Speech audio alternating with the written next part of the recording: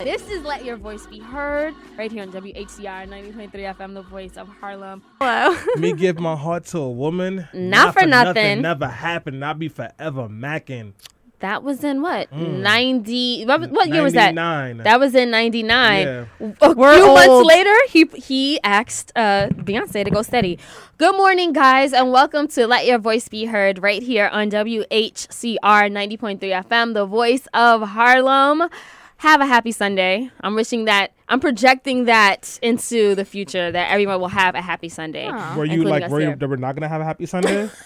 Well, not the way some things are going for some people. So yeah, the trains are doing their best to make sure people don't have a happy Sunday. And the Wi-Fi is not the best. And we're really sorry. We know we announced that we might have been live. Fortunately, it looks like I'm trying to get that to work. If you're listening on Politically Preposterous and we promised you we'd be live, check it out through the Ustream link instead. I'm pretty sure that if they were looking for Facebook Live, they're not listening through FM. So we're okay. Well, anyway, all right, guys. So welcome to be listening through Ustream now. Yeah, yes. if it's happy Sunday. Right, happy Sunday, guys. Despite technology working against us, it's nice to be back in the studio. It is, Jackie. Welcome. So yeah, guys, my name is Selena Hill. I am Miss Selena Hill on Facebook and Twitter. You should definitely check us out there. And Selena, why do you sound so awkward? This is your favorite man in the world, Stanley Fritz. Not only am I handsome, I am also charming, and of course, I have the best rhymes on this side of Harlem. If you want to follow me, you can do that on the Twitter at Stan Fritz, where I got 36 notifications just this morning, and I didn't even say anything stupid. Or you can follow me on Snapchat at Darkskin Swindle, where I just snapped a barbecue that I ended up going to after I traveled to Queens for my dad, just so I can move a couch over for him. Yes, and Stanley, you know you plan to go to that Kappa barbecue. When he was supposed to be at my house helping me unpack. Yeah, actually, I didn't want to go because it was all the way in Long Island, so I wasn't going to go. But anyways, you can also follow me on Instagram at Stan Fritz. Can we friend you on Facebook, or is that still not an option? Oh, that is a low blow, Jackie. That is a low blow. So for those of you who are wondering, I was banned from Facebook for saying a couple of things. Which is like, the most incredible thing about that is that it has not happened sooner, and it hasn't happened a million times. Yeah, I've gotten plenty of warnings from Facebook. I think that's what it was. That's like that just Stanley. Shows you the level that, like, the low bar that Facebook sets for itself. That, like, even Stanley, it took this long of Stanley on Facebook to get blocked. They were like, Stanley, you can't keep calling people Uncle Toms. Stanley, stop saying that about Donald Trump. You know, not for nothing, people say a lot worse things on Facebook that I've reported that has not gotten taken down. Exactly, like, same. Blatantly, outright racist things that are said. Yeah, and I've reported people as well. It's only racist if Mark Zuckerberg gets angry. Yeah. So I don't know what to tell you. And then, of course, guys, you can always follow me on Facebook now because I'm back, and it is, of course, Stanley Fritz. Unless I create a second profile because they keep banning me. All right, Jackie's back. Hi, I'm back. I'm happy to be here. I didn't think I was gonna. No, I didn't think I was gonna make it because the A train tried its best. Stanley was on that A train this week that was derailed. Oh yeah, wait, why are you on the A train? You know that doesn't work. Oh my god, because I'm an idiot and I was too tired this morning. We'll talk about it in the news roundup. But I am happy to be back. Political correspondent. You can follow me on Instagram or on Twitter at Jackie Cohen. That's JAQICOHEN. You can also watch Jackie on New York One. You can watch me on New York One. I was all over TV this week. Tell us. Well, we'll talk about it in the news roundup, but an A train derailed, and I'm a transit advocate. So thus, the two, you know. We're not advocating well enough because... clearly, because I was stuck in traffic for God knows how long, train traffic. I was on a derailed train, and the next day my train just shut down. And then the guy was like, hey, the train shut down, get out. Then we got out the train. He's like, just kidding, it's working now, get back on. That literally happened to me once before on our train. It's just it's a lot to take in. It's a mess. Don't come to New York City. Tourists, go somewhere else this year until we get this sorted out. Who else do we have in the studio? I'm here, I guess. I'm just a figment of your imagination. So I'm Alyssa Fuchs, and I'm your political and legal correspondent. I'm going to be telling you a lot of legal things today about, I don't know, gay wedding cakes and, delicious. Muslim bans. And, I'm even going to give a lesson on constitutional law. So it's going to be fun. I'm glad to be back. I missed you guys last weekend. I was at the Pride Parade. I don't think you missed us. You were having a blast at the Pride Parade. Honestly, it was the first time I had ever watched the parade from start to finish. I've been there 13 out of 14 of the past years. I've always jumped into the parade. I've watched the parade for a little while and then gone out and had some drinks. But I've never 13 of the past 14. So you You've been I going came out high when for I was life. 17. Yeah, wow, that's awesome. So I mean, I actually like watched the whole parade this time. So that was really the first time I actually watched the whole parade from start to finish. It was 8 hours long. And it was really that great. sounds miserable. Really? Yeah, towards the end it started to get a little miserable. I stay for like an hour at most to any parades. Yeah, the night bounce. Well, I love large crowds and loud music. So Really? seriously, I had no Yeah, me idea. too. That's so Selena unlike also you. likes events that might get shot up, so that makes sense. I stopped going to those a long time ago, Stanley. Anyway, guys, so welcome to the show. This is Let Your Voice Be Heard, where we talk about social issues, politics, foreign policy, Jay-Z, and Beyonce. And of course, we do that all from a millennial perspective. Today, we have a great show lined up. We're going to be talking about 444. That's right. It's Jay-Z's 13th studio album that he dropped June 30th. I don't know if you guys saw the marketing, but like he had a lot of promo on taxi cabs and in my neighborhood on the Upper East Side, he bought out like a whole storefront. Right. Yeah. There were I've been those seeing as it in well. Brooklyn everywhere. In Brooklyn, they definitely, they did a really good rollout for 444. So we're going to talk about that. I mean, there was a deeper message about economic empowerment, capitalism, the black community, infidelity. I mean, there was a lot going on. So Infidelity? What did I say?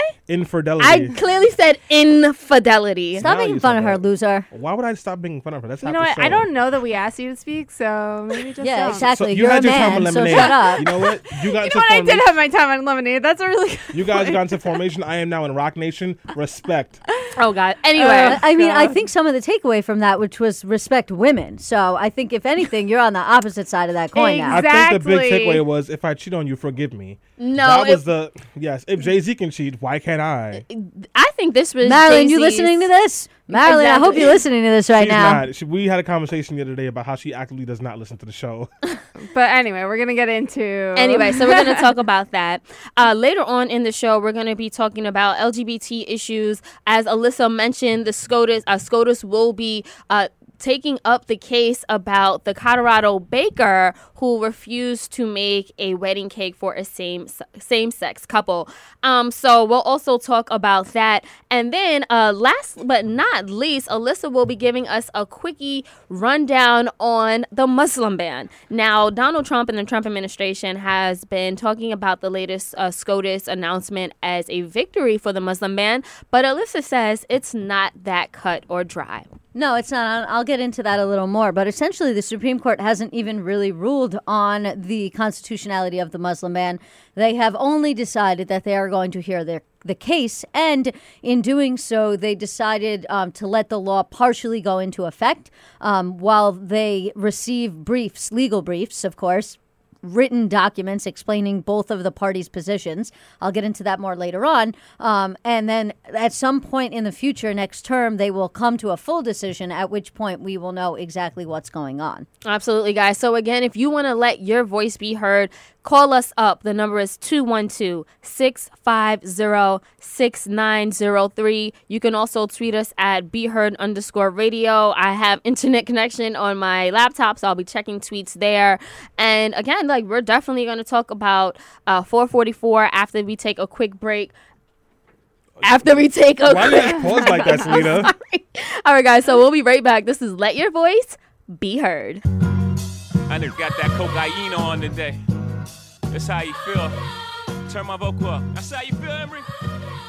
Turn my vocal up some more. Turn my vocal up, Guru. Turn the music. Oh. You doing the vocals? Oh yeah. I was actually some of the background vocals on the Oh, song. I heard you, Stanley, and I Yes, saw your yes. name in the credits. Yeah. Uh-huh. So you were featured on 444. On actually on Congrats. 556, but maybe someday 444. We are back on Let Your Voice Be Heard on 90.3 FM WHCR, the voice of Harlem. Did you notice how I broke that down into 3 parts? Wait, No. we heard WHCR, the voice of Harlem. Yes, I did. So, guys, I'm here with Selena Hill. She's hating on me already. I'm also here with Alyssa Fuchs. She's also loving me, and of course Jackie Cohen, who tried to kill me. Selena's by been devoting hating the on you A-train Yeah, right. since this week. Thursday night. Oh my God, Jackie, you When you missed. started a war. Yeah, it was. Oh, God. I apologize. I God. apologize. Can you Off say a it over a womanize. Jay-Z beat? I can if I wanted to. I'll Anyway. Hold on. Now apologize. LOL, guys. All right, so we are back. This is Let Your Voice Be Heard right here on WHCR. Oh, yeah. Thank you, Stan. That's Stanley with the vocals and the background music. You're going to ad-lib as well? Yeah. Thank you. I'm Selena Hill. I'm here with Alyssa Fuchs, Jackie Cohen. We are fully staffed. It hasn't been like that in a few weeks, but we are all here. It'll probably be understaffed again next week, huh? Right. Pretty much. So we are live and in effect. And we're starting the show talking about 444. Now, 20 years ago, Jay-Z was a former drug dealer turned rapper. We know he was from Marcy Projects in Brooklyn. His first album, Reasonable Doubt, came out in 1996. It was a huge success, a classic album as well as that. And it basically helped him, it forged him onto the path of becoming one of the most iconic rappers of all time. Now, if you guys have been studying Jay-Z, as people like Stanley have for the last 20 years, you know that a lot of his music was based on misogyny, a lot of homophobia, he always talked about his past and dealing drugs. He talked about, crime and violence. But, when he dropped 444, it's like a new Jay-Z emerged. I mean, it's very age appropriate, I think. He's 47 years old. He's a married man. 47? Yep. He's 47. We actually had to look that up yesterday because my friend and I were having a debate about it. How old did you think he was? I said that he was in his early 40s. I thought he was like 43 or 44. And Almost I actually 50. didn't realize how young Beyonce was when they first started dating. I knew she was much younger than him, but I didn't realize he was almost 50. Yes, they have a 12-year difference. Right. And so basically, he dropped a new album, and it is a new resurgence of who Jay-Z is. I mean, he talks about a community, especially the Black community. He talks about ownership. He talks about the new generation of rap and how rap has evolved, and he talks about that criticism. He talks about apologizing for infidelity. I mean, we heard what happened with Lemonade when Beyonce dropped that album back in 2016. She told it all about their marital issues. Becky with the good hair. I mean, she did not hold back. She was not sorry. And Jay-Z came back and responded, and he said, I am sorry. What? That was so corny. No, it wasn't. First of all, that was off the cuff. Selena just tried to hit me. I did try to say Stanley really quickly. But anyway. Assault. Well, speaking of assault, he also talked You're about to get Solange in the elevator, Stanley. Hold on, because you're bringing up too many points right now, because he talked about Solange too. So he talked about assault. He talked about how he had a violent past. We know that he has, assaulted record producers in the past. And, I think that happened, I forget the year. I think it was late 90s. And 2000. And he stabbed a record producer, and he talks about that. He also talks about shooting his brother when he was 12 years old. You Must Love Me. Great song. Yeah. And as Alyssa talked about, he talked about Solange. Now, we all remember that epic fight that happened in the elevator where Solange attacked him. Beyonce stood on the side, and Jay-Z just basically took those hits. Yeah. And he said in this album, I egged her on. Right. All I had to do was say I'm wrong. But I egg Solange on, and I'm just like, whoa. Yeah, right. Like, this man is, I just appreciate him for taking ownership, for apologizing, and for just revealing and being the most transparent we have ever seen him. And I think that the messages that he was really, really digging at in this album is something that will resonate for a long time. And it resonates with people, whether you're a hip-hop head or not, whether you're 18 years old or 48 years old. A lot of things that Jay-Z was talking about transcends a lot of that. So I definitely want to start this segment off by opening up to the panel, getting your initial reactions to 444, and then talking about some of those messages that were deeply ingrained into this album. I'll start off with Stanley, and you could also give us a little history, because we know that Jay-Z is your favorite rapper of all time. How did you know? We had a very fiery debate in here last week because someone whose name should not be mentioned said that Lil Uzi Vert was better than Jay-Z. Our guest last week, Joshua, said that he was anticipating Lil Uzi Vert's album more than Jay-Z, and he said that Jay-Z is washed up. Then I said, how old are you? And he was like, I'm 24. And I said, This is the new generation of rap. Several people on Facebook Live and then afterwards told me to never invite him to the show again in response to that. Well, what does comment. Jay-Z mean to you, Stan? So I first want to do one quick course correction. So Reasonable Doubt came out in '97, and it actually was not a very successful album. It did eventually go 2 times platinum. Not at the time. Yeah, but like at the time that wasn't really impressive. And then B, Biggie Smalls, Nas, and a lot of these other rappers were much bigger than Jay-Z. Jay-Z actually didn't start becoming big until after Biggie died, because when Biggie died, it left this vacuum in New York City, and then that's when Jay-Z started to rise up and really get the attention that he deserves. So that's just one quick correction on that one. Then of course it says release date June 25th, 96. Okay, well I stand corrected. Okay, keep going. Selena went to her Google Guides to help her. Yeah, right. I knew what I was talking about. Go ahead, Stanley. Yeah. So this is a very, very, very different Jay-Z album. What a lot of people who don't listen to his music tend to think is, Jay-Z is super shallow. He doesn't talk about anything but more money, more cash, more what. But if you listen to his albums, he's always had 2 or 3 cuts that are very personal, that are very revealing, that talk about things deeper than just what's going on. Go back to all the way to Reasonable Doubt. He talks about the evils. You Must Love Me on Volume 1. That's just like, this is the way that he's always been musically. And 444 it's like You Must Love Me and the evils for the entire album.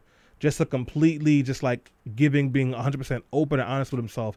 And it was amazing. And I walked away really happy with it, besides the fact that like it was a very open album, because Jay-Z has walked around as like this god who was untouchable and unfeeling and uncaring for so long.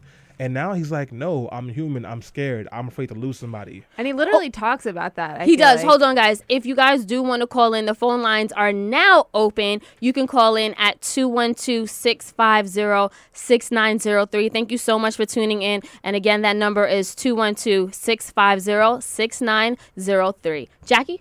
No, I was impressed by that. I think that not only is he so open, but he talks about his like sort of exterior throughout time and how he's had to break that down, and now how, I think that Selena hit the nail on the head by saying that this is like an age appropriate, like mature album. He talks about his kids, he talks about infidelity, he talks about things that he's done and things that he's seen and where he is now and why he's like changed his mind and sort of his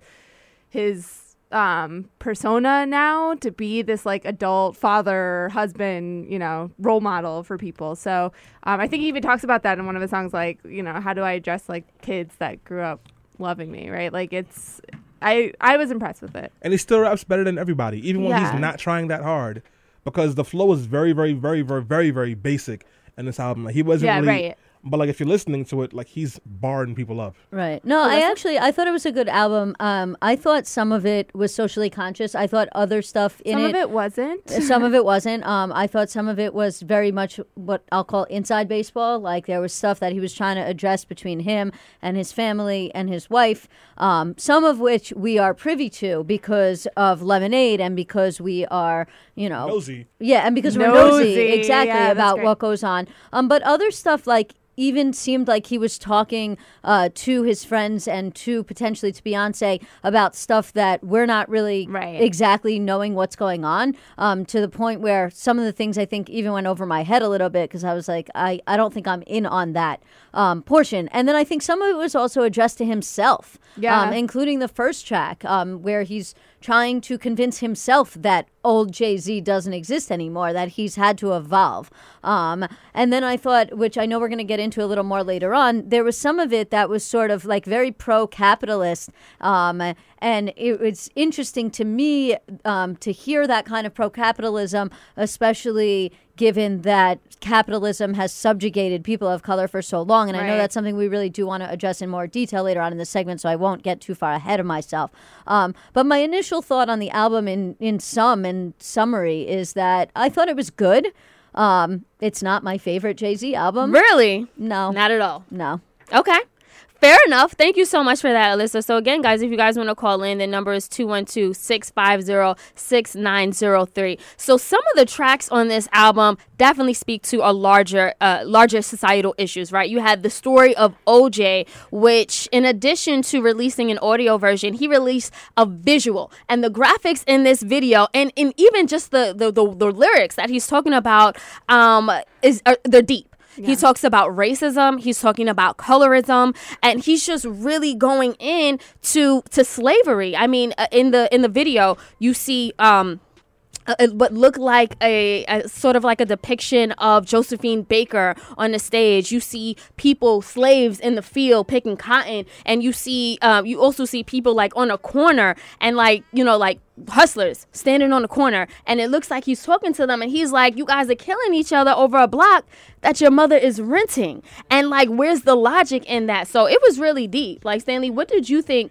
in particular about the story of OJ? Well, before I talk, I just want to let that ride real quick. So, first of all, the song is amazing. The video is just as good.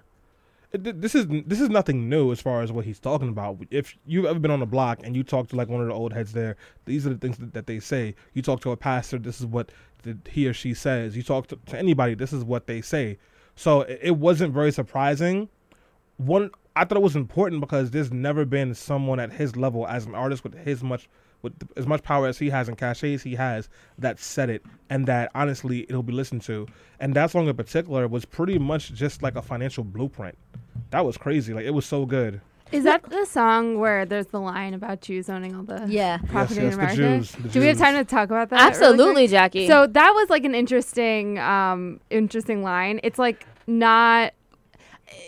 like, I saw a lot of response from it. That was the line that you're talking about in it, he's basically making a point, and he's saying, do you know why Jews own so much of America? It's because of credit. All the real estate. It's because of credit. This is how they did it. So this is like an interesting debate that I've been seeing had on like social media, certainly, and one that I was having in my own Jewish household last night, where a lot of people were upset by it, and they were like, oh, Jay-Z's anti-Semitic. Like, how could he say that? I didn't see it that way at all. I didn't see it that way at all, and I think it's important to talk about that because I think it can be I think that it plays on an anti-Semitic stereotype for sure. One that can be dangerous when like folks like Steve Bannon uses it, but I don't think Jay-Z is anti-Semitic. In fact, he recorded, I saw a PSA, an anti-Semitism PSA with Russell Simmons back in 2006 to encourage people not to be anti-Semitic. Before we continue the conversation, I actually have the clip of what he says. I want to play that to give some context for people who haven't heard it yet. That'd be great. Yeah, definitely. We can play that now. You ever wonder why Jewish people own all the property in America? That's how they did it. Financial freedom, my only hope. Living rich and dying broke.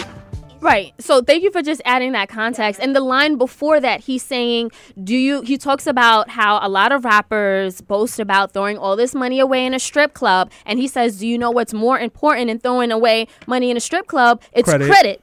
And that's financial, independence. And that's exactly what the message was. But the thing is, Jackie and I had a conversation offline, and I think what I initially said was that it was stereotypical. And I think that, like, all stereotypes, whether they're about Jewish people, whether they're about Black people, Latinos, they're always problematic. And I think that not every stereotype has as much power, obviously, because the stereotypes against Black and brown people hurt the most and basically have disenfranchised those communities more. But it's still a stereotype. But I do get the bigger picture he was making. I want to get Alyssa's response to that lyric in particular. Did you find it offensive? No, I didn't find it offensive. I actually think it made a lot of sense. I mean, listen, you have to remember, Jewish people have also been subjugated for a long time. We've talked about that. I'm not going to go into detail on that. But what he's really saying there is since the Holocaust, right? Since the 1940s, which is within under 100 years, Jewish people who essentially had nothing, some of whom were in concentration camps, have accumulated generational wealth and have been able to pass things on to their children. And he's saying that like they've done that in some ways by not spending frivolously and by making investments. But and it's an overgeneralization. It is an overgeneralization. Well, I want to push back for a second because Jay-Z comes from Brooklyn, and this is the same guy who pretty much his neighborhood, most of the ownership out there is Jewish ownership. So I think that's what he's talking about when he says that. Right, and I'm not saying it's true for everybody, but I think that he does make there is truth to the fact that Jewish people have accumulated in some cases generational wealth in over a very short period of time, and that has to do with the way in which they have treated money.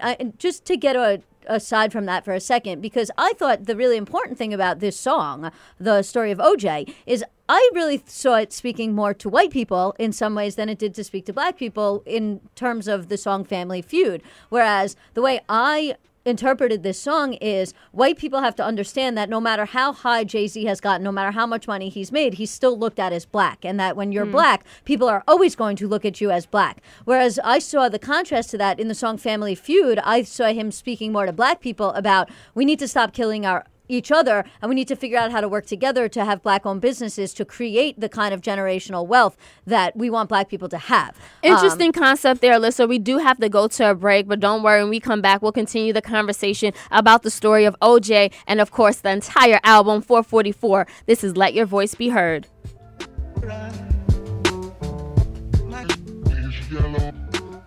Light jigger, dark jigger, faux jigger. 999, Jigga, what you selling? Title. And we are back. This is Let Your Voice Be Heard right here on WHCR 90.3 FM, the voice of Harlem. And we are talking about 444. Before we went on break, Alyssa gave a great point about how the story of OJ resonated with her. She said it sounds like he was really talking to white people about that. Jackie, as a white person, what's your response? As a white person, right? No, I was saying off air that I think that's an interesting perspective, but I also think I said to Alyssa, like, you're a white person and this resonated with you. So that's like one perspective, but I don't know that was necessarily his intention, but I would agree to that. I don't think that Jay-Z was talking to white people at all this album, particularly this song. I think the reason it resonates with Alyssa is because she's someone who's willing to listen and take in information. And I think that like she was in a space where she could take like the gems from the song. So like it was more personalized, but generally, and maybe that's why I think it's just for black people, like that he's speaking to us in particular. But I would disagree with that. But I would say that like, yeah, he's dropping a lot of gems in here, I think, and I'm interested to see because one of the things I was talking to Selena about yesterday is that when Jay-Z puts an album out, he moves the needle of hip hop.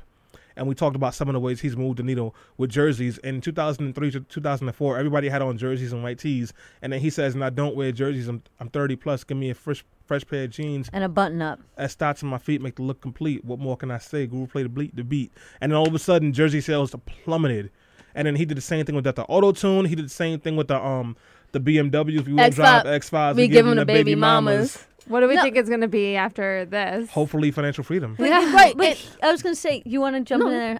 But that's the thing. Like, this whole album in some ways speaks to capitalism, which is a point that we wanted to talk about, right? And I was thinking about this a lot when I was listening to the album, which is capitalism is a system that has subjugated people of color for all time. In fact, slavery itself was based on the fact that slave owners and plantation owners did not want to pay people to pick cotton because it was cheaper to own slaves to do it, because that meant that they could make more money and put more money in their pocket. And that's how slave owners developed generational wealth. So to have Jay-Z sort of flip that on its script now and be talking about how black people should embrace capitalism and should use that as a way to have black-owned businesses. And he has a line where he says, "Why am I drinking Belvedere when my friend Puff Daddy, who's a black person, owns Ciroc?" Diddy Daddy. I don't even know what it is anymore. I can't get Sean Combs, okay? Yeah. How about that? That's his name. That was the most Jewish you ever sounded. I thought that was a really interesting contrast, is like his embrace of capitalism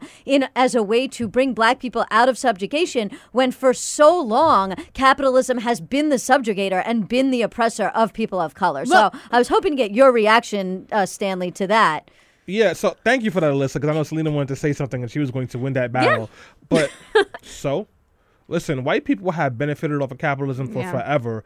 I want my piece of the pie. Actually, I want a whole pie, and I might take yours too, just to be petty. I'm totally with them, because as much as we want to move away from capitalism, it's going to take a long time to do that. And while we're fighting that fight, I want to see more black financial prosperity. And I think it's a big deal that like he shouts out Diddy and Ciroc when he and Diddy are in the same race to reach $1 billion. So he didn't have to do that. And I think that's the way we need to be thinking about supporting each other. That's like part of what I was talking about in terms of the song Family Feud, where he says, like, what's better to have one person who's a billionaire who's the same color skin as you is to have two people, He's right? talking about his twins. He is. Well, or he could be talking about Beyonce, because together, collectively, they own, they're worth about $1 billion. But speaking about Family Feud, like, and I absolutely agree with Stanley about, like, this album is all about financial freedom and economic empowerment for Black people. If we have to remember that Jay-Z is a boy that came out of Marcy Projects. He grew up in poverty and he didn't see a lot. He didn't own a lot, but he worked his way up. The American dream worked for Jay-Z. And what he's telling everybody else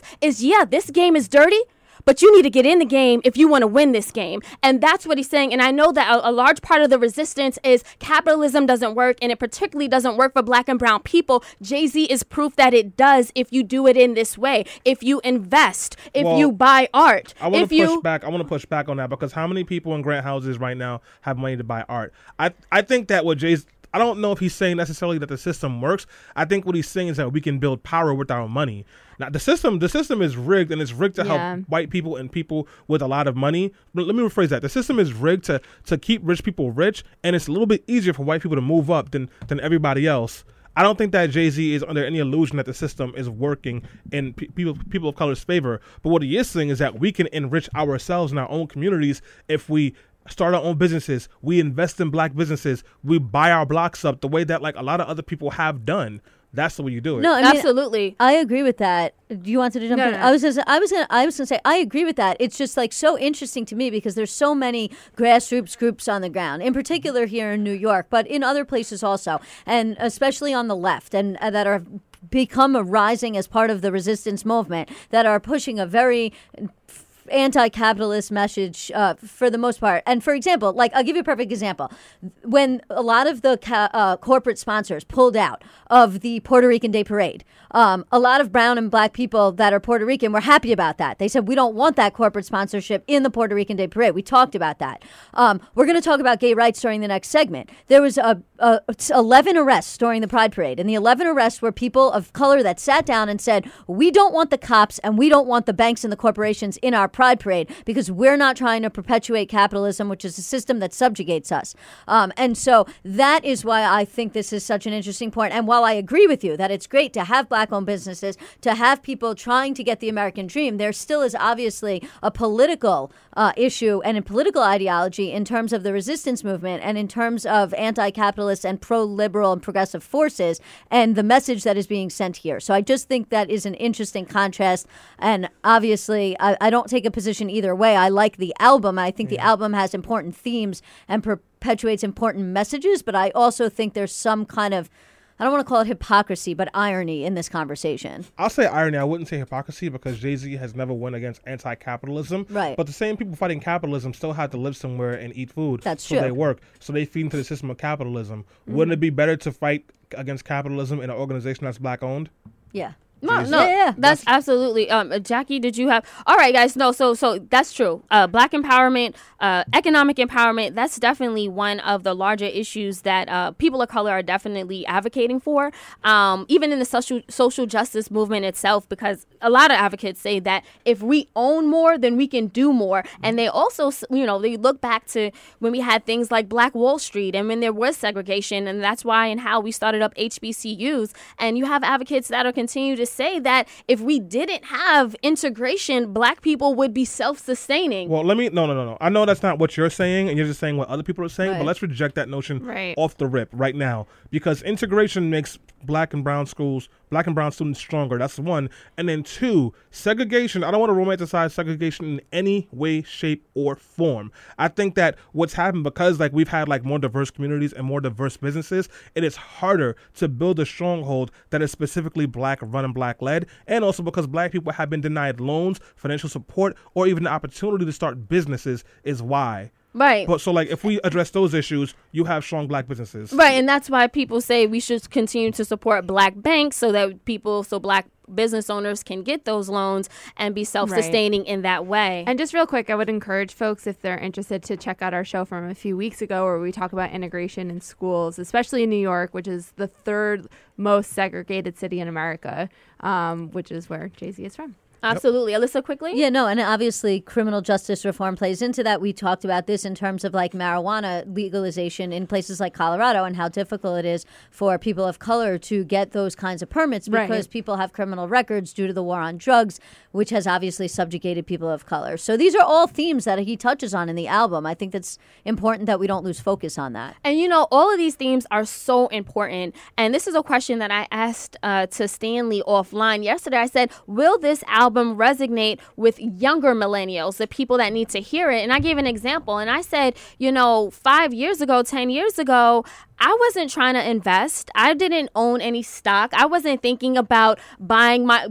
our business or buying my own home. I didn't care about this stuff. I wanted to turn up and to have fun. And the special guest commentator that we had on last week said that Jay-Z's washed up. He doesn't speak to me, our generation. And he said the new generation of rap is all about positivity. And what it sounds like is that they don't really want to be preached to. Now, Jay-Z's a 47-year-old man. He can literally be the father of some of these new rappers like Lil Uzi Vert, like Lil Yachty, and who these rappers, when they talk about money, they're taking stacks of money and they're holding it to their ear. And Jay-Z particularly called them out and said, "We don't call that money over here." Exactly. So he said that's not real money. But the question is, can Jay-Z and this album reach the younger people, especially people of color? Because I think the messages are very important. And if they got this earlier and quicker, then they can start to build their own empowerment. Well, it's like, you know, here's the thing. Talk about reaching the youth. Like, the youth need to pay attention to the fact that it's not all about this fun and money and stuff. Like, there's a difference between being rich and being wealthy. But just to get on that point, like, hip-hop really starts with Grandmaster Flash and the Furious Five, right? And in the song The Message, he was talking about really things that were going on outside his neighborhood. You know, there's a homeless lady living out of a bag. There's people pissing in the stairwell. I can't take the smell. I can't take the noise. I got to get out of here, right? And like that resonated with people at the time. Now it's all about like, oh, what happens when I get out and I make money? But at the end of the day, like, this is part of the problem with hip hop is people used to actually talk about things that were important. Even as recently as 2005, like Kanye was talking about really important things, and then he started talking about, I don't know, because he went off the deep end. So I think, like, I don't think rappers should have to come down to the level of what the kids want to hear. I think the kids need to come up and hear that hip hop that is conscious of what's going on in the world, and not just like, let's make some money and throw it around at the strip club. But at the same time, kids, like young people today, are at a huge financial disadvantage that maybe older generations haven't been, right? So like young people today are being told that they have to go to college, they have to graduate from college if they want to amount to anything, and then they go to college, they can't afford to, and then they leave with $100,000 in debt. $100,000. I mean, student loan debt, we've talked about this on the show before, is higher than credit card debt in this country. You can't default on it. So like, I kind of understand, like, I think that this album is great, and I think it's great to have this message, but I also think, like, to think, oh, young people aren't going to resonate with this. Like, young people have tremendous financial burdens right now that they are dealing with. Also, young Jackie, can you please just so that? Like, we as young people, as very, very young millennials, you know, but like, it's true. Like, it's something that you can't ignore. Like, there is an older generation that does not understand the financial hardship that young people are going through in this country today. And that's, so if young people don't resonate with this album fully, I feel them. So, two things. One, we're young.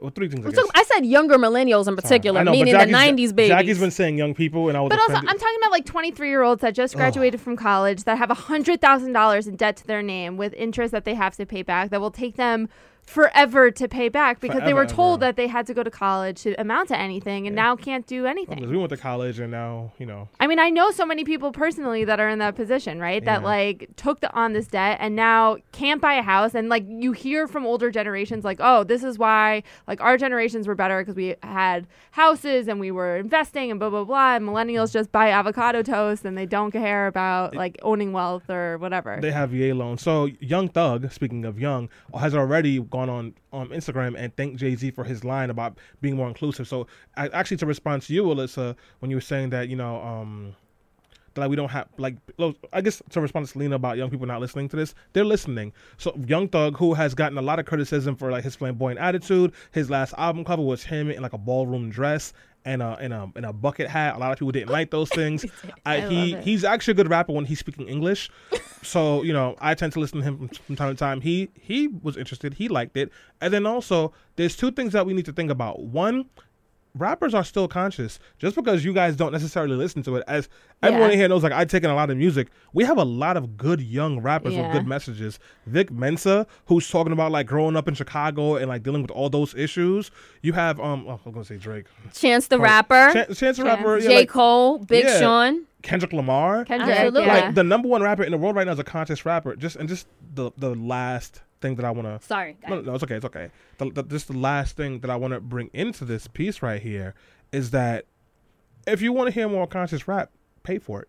Right. Yeah. No, absolutely. That's a great point, Stanley. And I wanted to, and we're going to have to end here, last point, the resurgence of socially conscious rap, because the prominent artists that we just talked about, they weren't always the mainstream top 5 artists being played on the radio. And they still have to compete with people like Future, who just talk about Pop and Molly, mask on and mask off. But regardless to say that, like, even Kendrick Lamar has a line in one of his songs where he says, how'd you let a conscious rapper go mainstream? Even he seems a little shocked at this phenomenon that in the last few years, maybe 2 to 3, maybe 5, you've seen more conscious rappers become mainstream. Stanley's right. They've always been around, but they weren't always getting the best plays during peak radio hours. Can I just jump in for 1 second? Well, it's a real quick point. J. Cole's number one song is Crooked Smile, that talks about self-love and like don't be ashamed of your looks. That came out 5 years ago. Exactly. And I said pushing back to 5 years. Yeah. But before that, I think that there was a big span where people like myself were saying, what happened to conscious rap? Like, I miss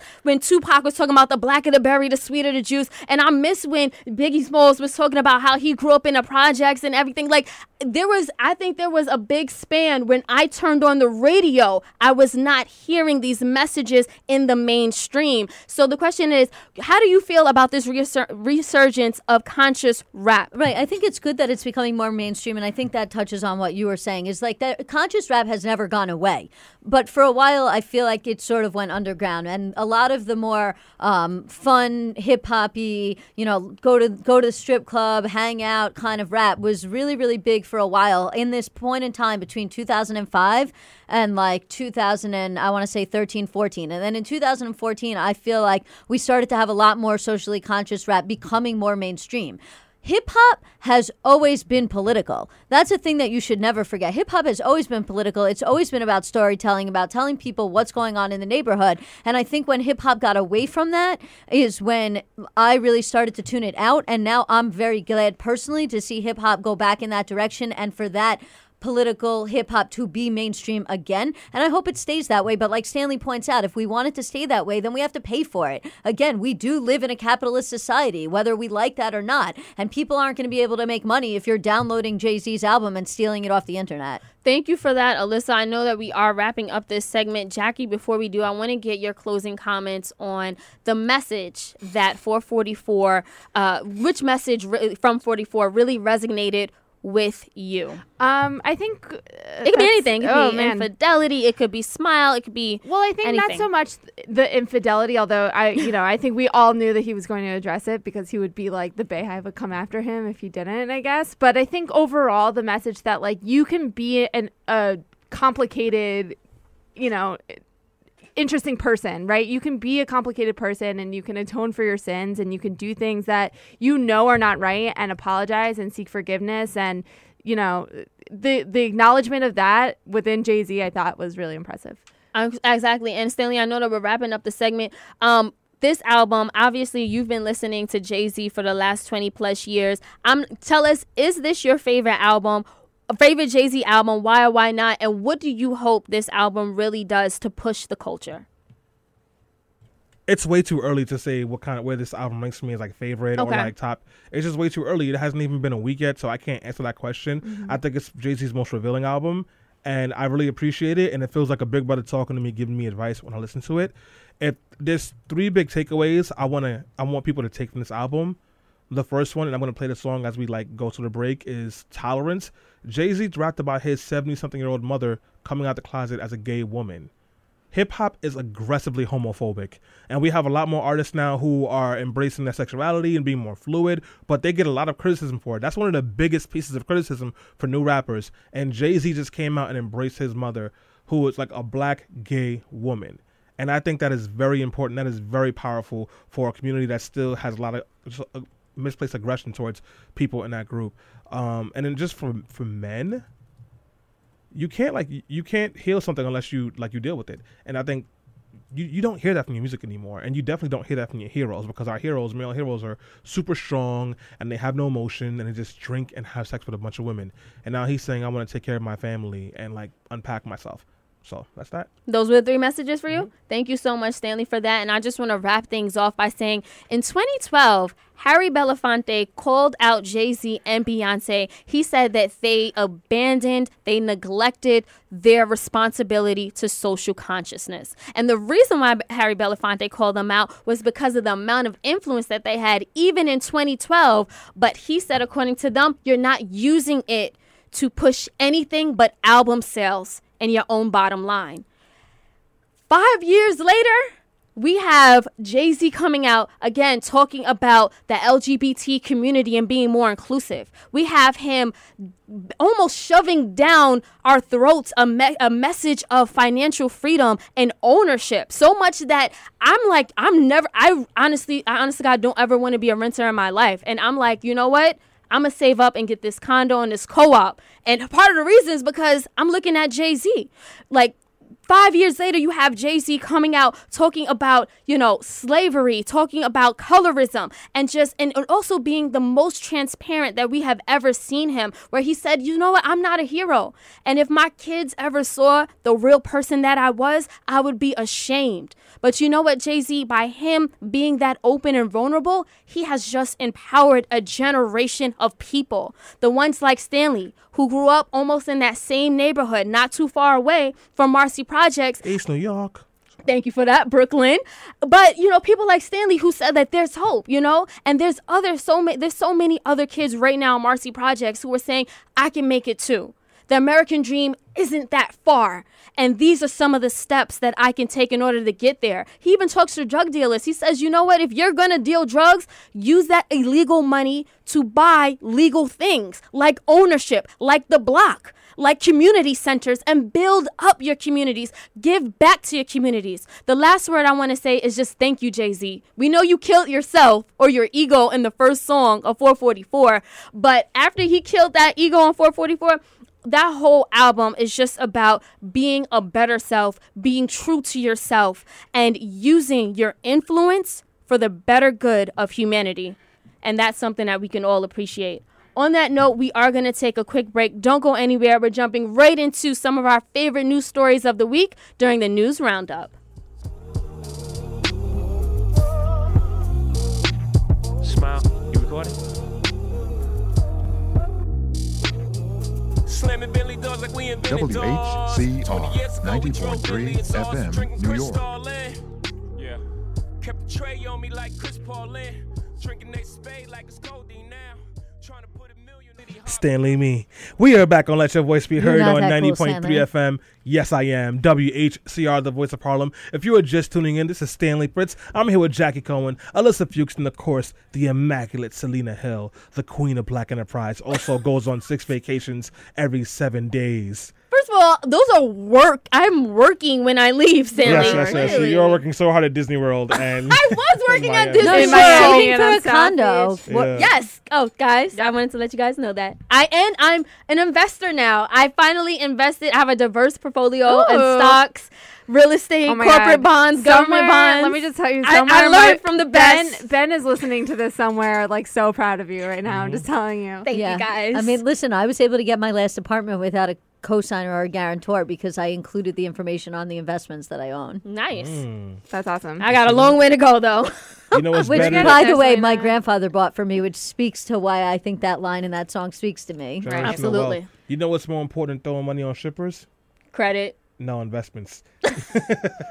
So, guys, we just finished talking about Jay-Z's new album, 444, and we had a lot of great conversations about it. But obviously, there's more show to be had, and we have more conversations to have. And in this section of the conversation, we are talking about the news. Yes, the News Roundup. That's what we call it. Where we talk about our favorite news stories that happened throughout the week. Things that made us laugh, cry, turn on Twitter, or maybe just start retweeting all sorts of things that people from Morning Joe were saying because, hey, they mattered for the first 10 minutes of the morning on Friday. And guys, because I want to start this conversation off because I am just the littest of the lits, I figured I would do it. And because I've been talking about NBA stuff recently, I just want to say, and no one in here will care except for me, that Paul George got traded to the Oklahoma City Thunder. No, Hold up, but why do you care though? Because it's basketball, and I thought he was going to the Lakers. I thought it was more important that Phil Jackson got fired. Yes. Because we're actually in New York City. Oh, actually, Congrats, New York. Thank Talk about God. that. Phil Jackson got fired. No more triangle offense. Oh my God, I'm so happy he's So gone. that's a good thing.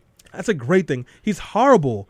He's gotten us a whole bunch of bad players. He had us running the triangle offense, even though no one on the team knew how to run it, and everyone hated it. He was talking crap about players in all of his press conferences. He would fall asleep at practices. Oh, you mean so it's kind of like the president? Yeah. Yeah. No, I would never disrespect Phil Jackson like Yeah, that. Phil right. Jackson at least knows how to read a complete sentence.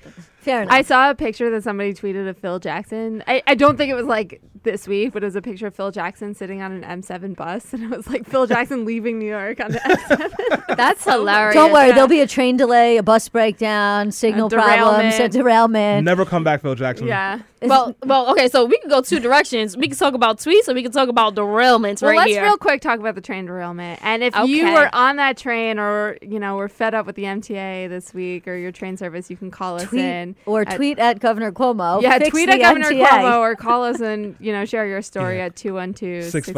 650. 6903.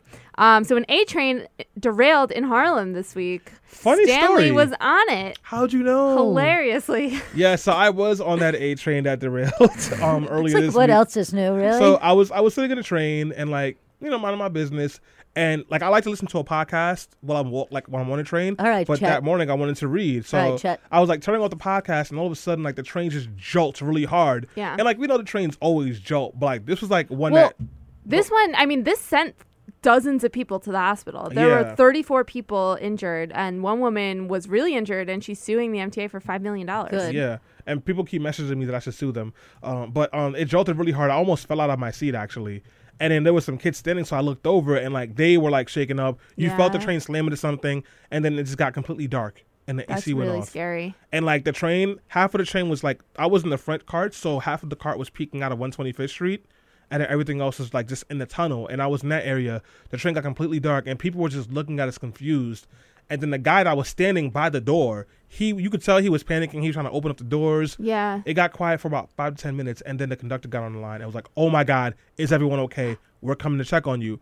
And then we didn't know what happened because we got the least we didn't get the brunt of the Right. crash there. So everyone's confused, what's wrong? And she's like, "We're gonna check on you." Then they came in our cart.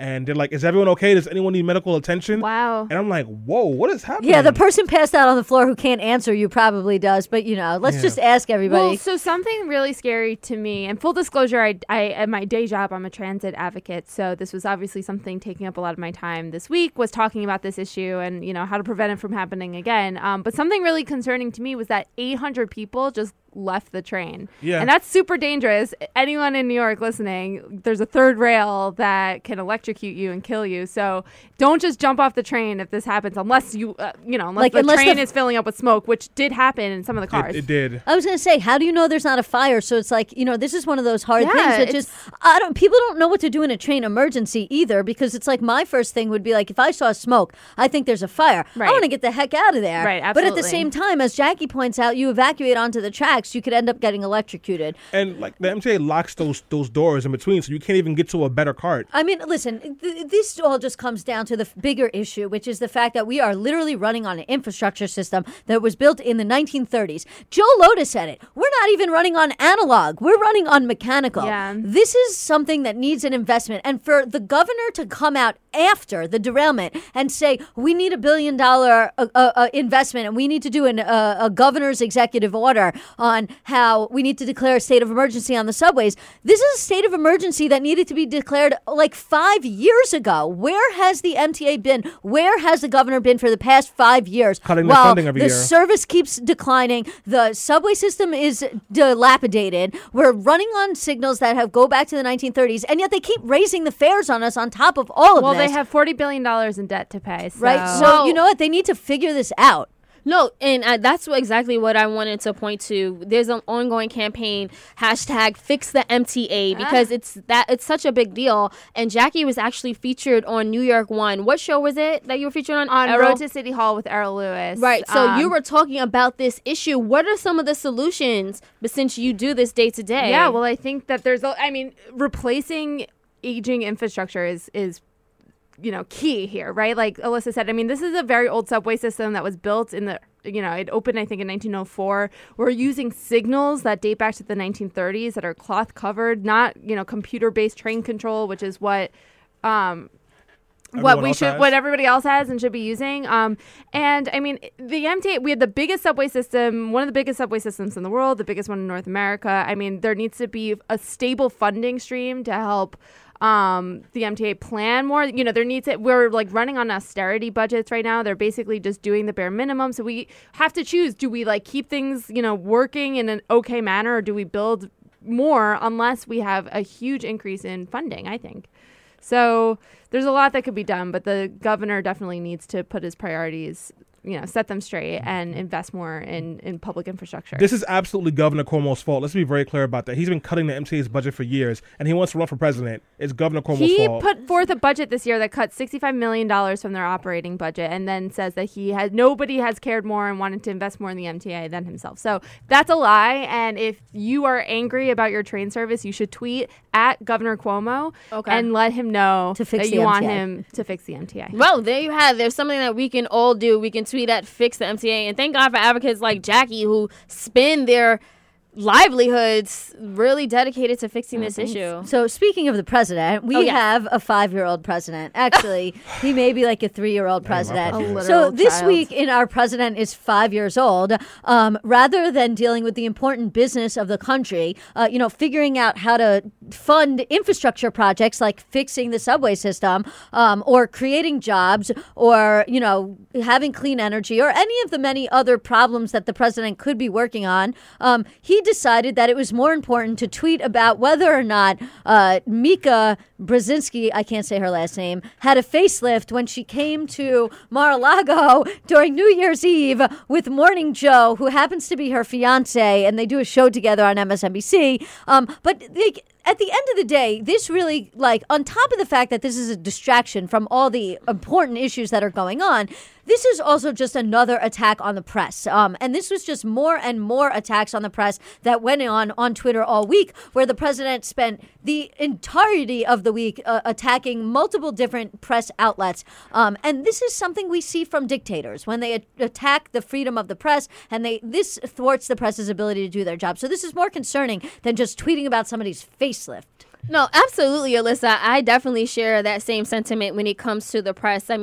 Donald Trump is definitely taking a page out of Vladimir Putin's book, where it's just that you attack the press so much where people aren't trusting it, and the only type of press that it seems like he wants is the press from Fox News, which credit him and praise him and approve everything that he's doing. It's sickening. But I also want to say that tweet against Mika was also extremely sexist. Yeah. The fact that he was Absolutely. talking about she has such a low IQ, and her face was bleeding from a face. But are you surprised? This is a guy that said, let's grab her by the you-know-where, and people still elected him. Well, and on top of that, this week, I don't know if you guys saw that video in which there was an Irish reporter inside of, I think it was the East Wing or the West Wing with Donald Trump. Oh, yeah. He literally calls her over with his finger, is like, come here, sweet thing. He didn't say sweet thing, but it was in that tone. So he calls her over and he was like, you have a really nice smile. He literally, she's working. She's a working journalist, and he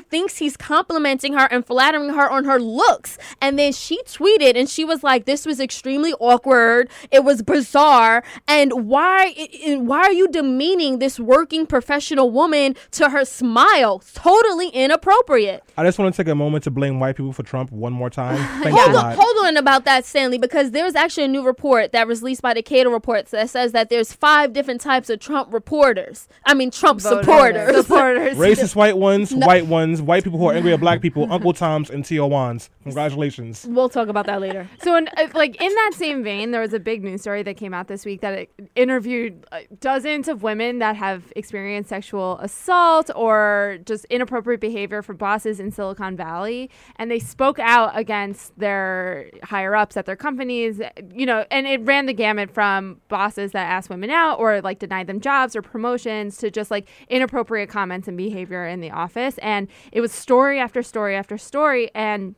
definitely encourage folks to check it out on the New York Times website. But what I think is interesting about where we are in 2017 is that this is something, I guess not silver lining, but I feel like we are seeing a shift in the willingness that people have to talk about these things. And that comes from greater visibility and greater support. I think a lot of the reason women don't report incidents of sexual harassment in the workplace is because they feel like they're going to be targeted, they're going to be retaliated against, and people won't believe them. And so I was not happy to see this article because I wasn't happy to hear about these incidents, even though we know that this happens, that women are constantly sexually harassed in the workplace. But I think that it's great that women are coming forth and taking a stand and saying this is unacceptable and here's my story, and that the rest of us are reading about this and believing them and doing what we can to support them. Absolutely. I'm not surprised women don't want to talk about these things. The president of the United States is potentially a serial harasser and rapist, and he's the president, and no one cares. So why would anyone else feel like they can speak up and something would happen? Right, and that just goes to show, But they are. Which is talk about role models. That's not one of them. Definitely not. I mean, on Fox News, though, I don't know if you guys ever listen, but they talk about him like he's the best thing since Obama. I mean, on state news, that's what they're going to do. They're going to talk about the president. Right, absolutely. Exactly. It's basically state-run news. It literally is. That's what it's. He watches it. He tweets at them. They communicate back and forth. That's the only station that he's willing to give anything to. Really, that's what it's become. Yeah. So make America Russia again. So on that note, we're gonna take a quick break, but don't go away. When we come back, we're gonna be talking SCOTUS. We're gonna be talking LGBTQ right here on Let Your Voice Be Heard. That's a war chest in case you need your chest knocked off. Y'all be talking crazy under them IG pictures. So when you get the hell, you tell them Blanco sent you. I can't take no threats, I got a set of twins. FM, New York. Those were just some words you'll never hear again. For the final time, you don't believe these fools. We are back on Let Your Voice Be Heard on 90.3 WHCR, the voice of Harlem. Selena doesn't get my bars because they go over her head. Tic-tac-toe, I saw a fly. Barney got shot by an FBI. What? Bars. Thank you for that elementary rap, Had Stan. to bar you up real quick. Do you want to know where the first LGBT riot began? At a bar. Stonewall. At a bar. Speaking of At a bars. bar. That's hilarious. Unfortunately, I was not talking about that kind of bar, even though I will be visiting that bar very soon as I can, actually. We are back on Let Your Voice Be Heard on 90.3 FM, WHCR, the voice of Harlem. This is Stanley Fritz, your resident rapper, backpacking with the rap tracks like that, and it rhymes. See, I'm nice. Resident I'm also rapper. here with Selena Hill, who can't rap, who can't spit bars, but she has lots of opinions that are wrong about my rap skills. First of all, I almost signed a deal. You know I used to rap back in the day. And I almost had All right, a let's deal. not go there. We can have that conversation after. By almost having a deal, she means that she walked past Def Jam Records one day. I'm also in the studio with Alyssa Fuchs. And somebody waved at her. Yeah, right? And she's like, oh Not my God, true. I got discovered. Not true, guys. We're here with Alyssa Fuchs. I'm also here with Jackie Cohen, who is right now deleting her J-Date app because she forgot she had it still. I never had J-Date, and that's offensive. But I did. I know. I need it. Shoot. I'm Because I surprised need you a know- J-Date. Didn't you have a J? Like somebody Yes. set you up on J-Date, Yes. which is amazing. You know, there was a J-Date commercial once where there was a woman making matzo ball soup, and she was like, "This recipe took 3 generations of Cohens to perfect." And I was like, "Oh!" And it was like a internet ad that I got. So it was like J-Date was like, "How do we get Jackie Cohen?" To That's sign up for offensive. J-Date? Yeah, it was like, I mean, there's a million Cohens, right? Like they On know their Black audience. On Black People with Me, there was somebody making Hennessy from scratch, and it was like, You know, there's also LGBT dating sites, but not as many of them. wait, Tinder? No, Tinder, you can be LGBT, and many, any permutation of gender or sexuality, but in general, there's a lack of LGBT dating sites, just like there's a lack of everything else LGBT. Yo, I want to be gay just so I can use Grindr. It seems like so much fun. Everyone I know who uses Grindr is having a blast. All right, guys, let's get off a tangent now. We actually have real things to talk about. In case you've been living under a rock or drinking so much Hennessy that you cannot stay awake the entire night, shout out to somebody. Yourself. No, actually, I had Nuke juice yesterday and nothing else. You may have missed the fact that Donald Jahaspa racist backpacking Trump became president of the United States. And when he is not trying to have sex with his daughter or sending racist messages to people on Twitter or attacking women because they don't seem to be able to believe that he is a person that is leading the country, he is also trying to run the country. Into the ground, that is. And one of the ways he's been doing that is by attacking Muslims, by attacking women, by attacking undocumented people, and of course, the good, old, reliable attacking the blacks with the war on drugs policies. But while we have all been putting our focus and our energy on protecting those groups and standing up for those groups, there is one group, believe it or not, that has kind of fallen to the wayside as far as like who we are looking to stand up for. And that group, believe it or not, is the LGBTQIA community. And I'm trying to use all the acronyms. And if I mess it up, I apologize in advance. It's a nice little alphabet soup there. That's right. And you're wondering why? Well, since same-sex marriage has pretty much become the law of the land, a lot of people have felt like the big battle in that movement is over and there's nothing else left to do. Not taking into account the fact that we have some serious trans issues in this country, not taking into the fact that we have people of color who are also gay or lesbian who are having a lot of issues, not taking into account that all the problems we're having inside of our schools and the treatment of LGBTQ students in those school systems. Ignoring all those things, we have just taken same-sex marriage and said, haha, we have a victory. We're all happy. It's over. Donald Trump, and of course his in-the-closet vice president, Mike Pence, who probably fantasizes about men every day and then gets mad and writes policies to make gay men feel bad about it, have been working on plans to push down the homosexual agenda. If you're wondering what the homosexual agenda is, it's when they all are looking great because they're in shape and they have good jobs, and then they go and tell people to live that life as well. They have been pushing these policies to push down the gay agenda. And what have they been doing? Well, there's a couple things they've been doing, actually. On February 10th, one of the first things they did was they had the Justice Department sign off on deprioritizing something that Barack Obama had put in. Getting tongue-tied. Specifically, they had signed off on some language that would deprioritize President Obama's protections for transgender students in a key lawsuit. So in case you guys didn't know, in North Carolina, there was some issues where trans students weren't able to use the bathrooms they wanted to use. It's not just in North Carolina. No, I know, but I want to use that one because that's the most recognizable. So what happened was the Obama administration, with Loretta Lynch, who was the district attorney general at the time, had just put forth these protections. The Trump administration, in February, before they even decided to go put some more, bills down that would hurt black people, they said, let's deprioritize this. One of the people who was actually against them deprioritizing it was Betsy DeVos, the woman who invested in religious schools that allows them to ban gays from coming to those schools. And then on March 27th, Trump signed an executive order that nullified an Obama administration initiative to ensure that the federal contractors comply with the labor and civil rights laws forbidding discrimination based on sexual orientation and gender identity.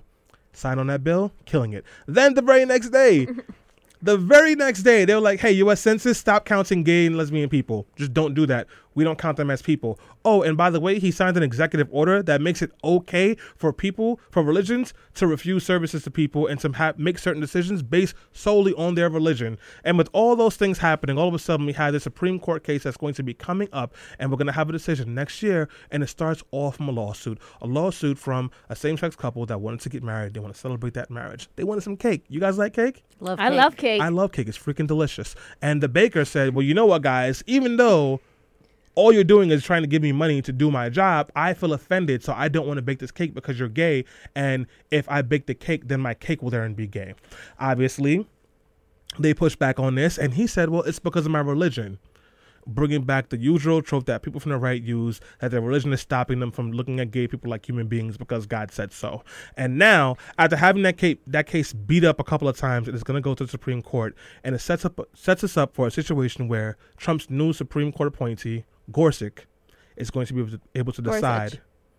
Gorsuch. No. I have no respect for Gorsuch, whatever his name Yeah, is. right, whatever. Yeah. I respect How about the, Justice Stolen Seat? Justice Oh, Stolen yes. Justice Stolen Seat. Thank you. Justice Stolen Seat is going to be a big piece in deciding on whether people can refuse service to someone else because of their religious convictions. And that's where it leaves us today, having this conversation about the LGBTQIA movement and what is happening under the Trump administration. So that was a lot of information, a lot of different things happening all at once. And some of it was mumbled very poorly. So I want to give you guys a second to unpack. The first question I have for you is two-part. A, did you know these things were happening? And B, how do you feel about it now that you do know, if you didn't? Selena? You know what? I didn't know every single detail that was talking about. I mean, you can't miss a day in the news without Trump oppressing somebody or disenfranchising one group of people or, banning another group from coming into this country, which we'll talk about later. And it's horrible.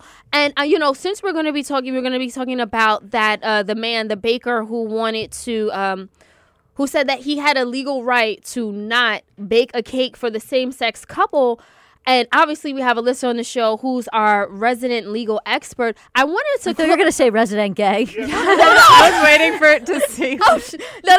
Alyssa is our resident LGBTQIA. Did I say it right? I know, right? No, but so just like the legality of it, because like he went on The View, he did an interview, and him and his lawyer talked about how him as a Christian man, somebody who leans probably to the right, he also doesn't bake cakes for people who celebrate Halloween. He also doesn't bake cakes for people for adult sex parties. And he was just saying that it all falls in line. He says, I reject people. If you have an adult party, I'm not going to bake your cake. If you're celebrating Halloween, I am not going to bake your cake. So what's the difference between him telling a same-sex couple, hey, I'm not going to bake the cake for your little child's Halloween party or for your wedding? What's the difference? Alyssa?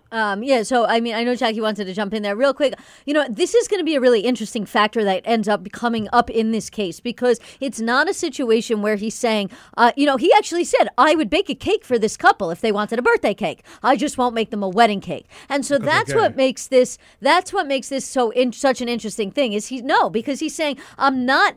I would make them a birthday cake. I don't care that they're gay if they want a birthday cake. I just won't make them a wedding cake, right? And he's saying, I'll make you an Easter cake, but I wouldn't make you as a Christian, even if you were a Christian, I wouldn't make you a Halloween cake because I don't believe in Christianity. I think that's going to end up becoming an interesting factor in this case. But at the end of the day, we shouldn't get away from that. At the core of this is the fact that he is trying to be discriminatory. And this really goes back to Jim Crow, which is the same kind of arguments were made when they didn't want people sitting at water fountains. They said, I can't have a black person using the same water fountain as me because it's against my religion. So, those are interesting factors in this case. But at the end of the day, I don't think that the Supreme Court is going to make their decision based on those intricacies of this specific case. Well, I could be wrong. We'll see. I just wonder, would he bake a bar mitzvah cake? Or because that's not it. I bet you he would. Or though I bet you he might not because he's probably never seen a Jewish person before. He might not bake a black cake too. Yeah, right. So, but that's the thing. It's I don't understand any of the logic. I really don't. You have a business. You don't have to celebrate. You're not participating in the celebration, although he argues otherwise. But I think also you're willing to bake a type of wedding cake, like you believe in weddings. You're willing to bake a wedding cake for straight couples. You should be willing to bake a wedding cake for a gay couple. So not that hard. I want to give us a chance to finish unpacking this, but let's be brief because I want to move on to some of the other things happening. Well, no, actually, that's what I was just going to say, which is we're getting so caught up in this thing about the wedding cake, and I think it's important because the underlying issue is really not a cake; it's discrimination. But we shouldn't lose focus that this is still a conversation about marriage, and there are so many other issues that are impacting the LGBTQIA community. You asked Selena and just generally asked the panel at the beginning of the section whether or not they knew these things are going on. These things are going on and even worse than in some of what you just said. The Supreme Court was going to hear the case about the bathroom law, the Gavin Grimm case. The Supreme Court decided not to hear that case now because of the fact that, as you pointed out at the beginning, Trump pulled that guidance. And so they sort of said, well, at this point, the case is sort of moot, so maybe it will come back up to us. So now we're not going to get a Supreme Court ruling on that, which may or may not be actually a good thing. We don't know. But everything that Obama tried to do to protect these kids is now out the window. On top of that, in most states, I don't know the number offhand, but it's an extremely high number, LGBT people and trans people have absolutely no employment protections. 23. Meaning, and as far as I know, even here in New York, meaning if I showed up to work tomorrow and said I was transitioning and I wanted to start taking testosterone, and I wanted to be called male pronouns and a male name, in theory, my employer could fire me if they wanted to. Right. And I wouldn't have any legal recourse. And to add insult to injury, all these problems facing members of the LGBT community that got ignored for so long behind the gay marriage issue impact LGBTQIA people of color more than anybody else. The rate of suicide amongst transgender women of color is extremely high. The rate of suicide amongst trans youth is extremely high. These are issues that have been ignored for far too long because of the focus on marriage. And as an LGBTQ person, I am so glad that we got gay marriage. It's great. It should have always been the case that we have an equal society. But at the same time, I am also conscious that so many of these other issues haven't been neglected. And now we need to fight even harder because of the fact that Donald Trump is president. Absolutely, guys. And if you guys want to call in and chime into this conversation, the number is 212-650-6903. Stanley? Yeah. So, guys, we're going to go on a little break. We'll be right back. We have some pretty interesting conversation to have, including why has there not been more pushback against the Trump administration for what they're doing? This is Let Your Voice Be Heard. Slamming Bentley doors like we invented doors. 20 years ago, we drove Bentley and ours. We're drinking Cristal in. Yeah. Kept the tray on me like Chris Paulin. Drinking Nate Spade like it's codeine now. Trying to put $1 million on the whole team now. Push through the pain so we can see new life. So all the ladies having babies see a sacrifice. We are back on Let Your Voice Be Heard. Go with resident queer. You know what? I was gonna say Black Lives Matter, but that's not even relevant in this conversation. Queer lives matter. Queer lives do Trans matter. lives matter. Trans lives matter. That's right. So, guys, we are back on Let Your Voice Be Heard on 90.3 FM WHCR, the voice of Harlem. And if you are just tuning in, we are having a great conversation about the new threats facing the LGBTQIA community in light of Agent Orange presidential administration. And when we Cheeto. Yes. The Cheeto master. And when we've closed out the previous conversation to go to break, we were just talking about like why some of these people have so much anger and frustration towards this group. And I wanted to throw it to Selena for a second because Selena is, I think, our resident Christian. And not me. You become a Christian since 5 minutes ago? Yes. I've changed. Name one passage in the Bible. The Bible's a Jewish book. That's yeah, not the a hard Bible. question. I know. Yeah, you don't want to ask me that. Go ahead. She's like Passions of Christ 3, The Return of Jesus. That movie with okay. The Revenge of Jesus. So, anyways, guys, but Selena, you're someone who your religion is very like important to you, and it's like you one of the things that almost stopped us from coming on the show, which you probably don't even remember anymore, is that like you were really concerned because you were going to miss church. Oh, yes. I remember that. Yeah. I remember that. And I remember me being very insensitive and saying, I will go to Harlem by myself and do the show. But, like, you still go to church on Wednesdays, and, like, we've had your past on the show a couple of years ago. Let's not bring that up. Let's not go there. Yeah, not even. He vehemently said that he wasn't gay. Exactly. It didn't go well. I'll just put it like that. It didn't go well. We've been trying to get the pastor from Stone the Gays on, but, he won't make an appearance here. No, not at all. Selena, unfortunately. A lot of people of religious faith seem to have an issue with people who are gay and lesbian. They consider it a sin, obviously. But, not lying, but like infidelity is a sin and murder is a sin and all these things seem forgivable. But then when it comes to like being gay, it seems like there's a lot more energy. And I could be projecting, but it seems like there's a lot more energy. Why is that? That's such a great question, Stanley, and trying to speak on behalf of all of the Christians. I know, all people Jesus. of faith. Well, I think that every single major religion talks about sexuality and it talks about marriage in a religious sense. And I think that because of the doctrine and the way that the doctrine actually talks, the way that it's framed, it definitely gives people justification to feel the way that they feel. Now, I've had these conversations within my own household, and I've talked to my mother about, same-sex marriage and fornication. And I asked her, I said, like, we've went to, a number of our family members have had babies out of wedlock, and we go to their, what is it called? We go to their baby showers all the time, and we celebrate this.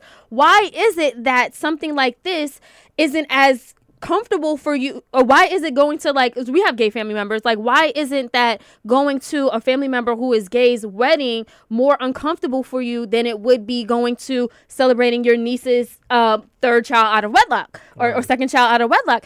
And I don't know. I really don't understand. I think that it's because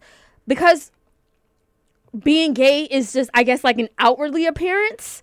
And, like, you can tell who's gay or something. That's the reason why. I would argue the exact opposite, though. I would say that there's, like, a threat to, like, a certain power structure. And what plays into that is the fact that you can't tell if somebody's gay, right? Like, you can do things, like, and, like, there's, like, a culture that's been created, or several cultures that have been created to sort of help identify. But ultimately, you cannot tell if somebody's gay or if they're straight just from their outward appearance. And I think that threatens people in some way, that they feel like, oh, well, like, I don't know, it makes them question their own sexual identity, or I don't know what it is specifically, but I do know that I think that sort of hidden identity plays a part into it. And I just want to say that, again, it's also the religious texts in all major religions that talk about marriage being between a man and a woman. But I would totally push back on that, because the Bible says, well, on two levels. Number one, there's a ton of hypocrisy, because the Bible says a lot of things that people do not follow, that in particular Christians do not follow from the Old Testament.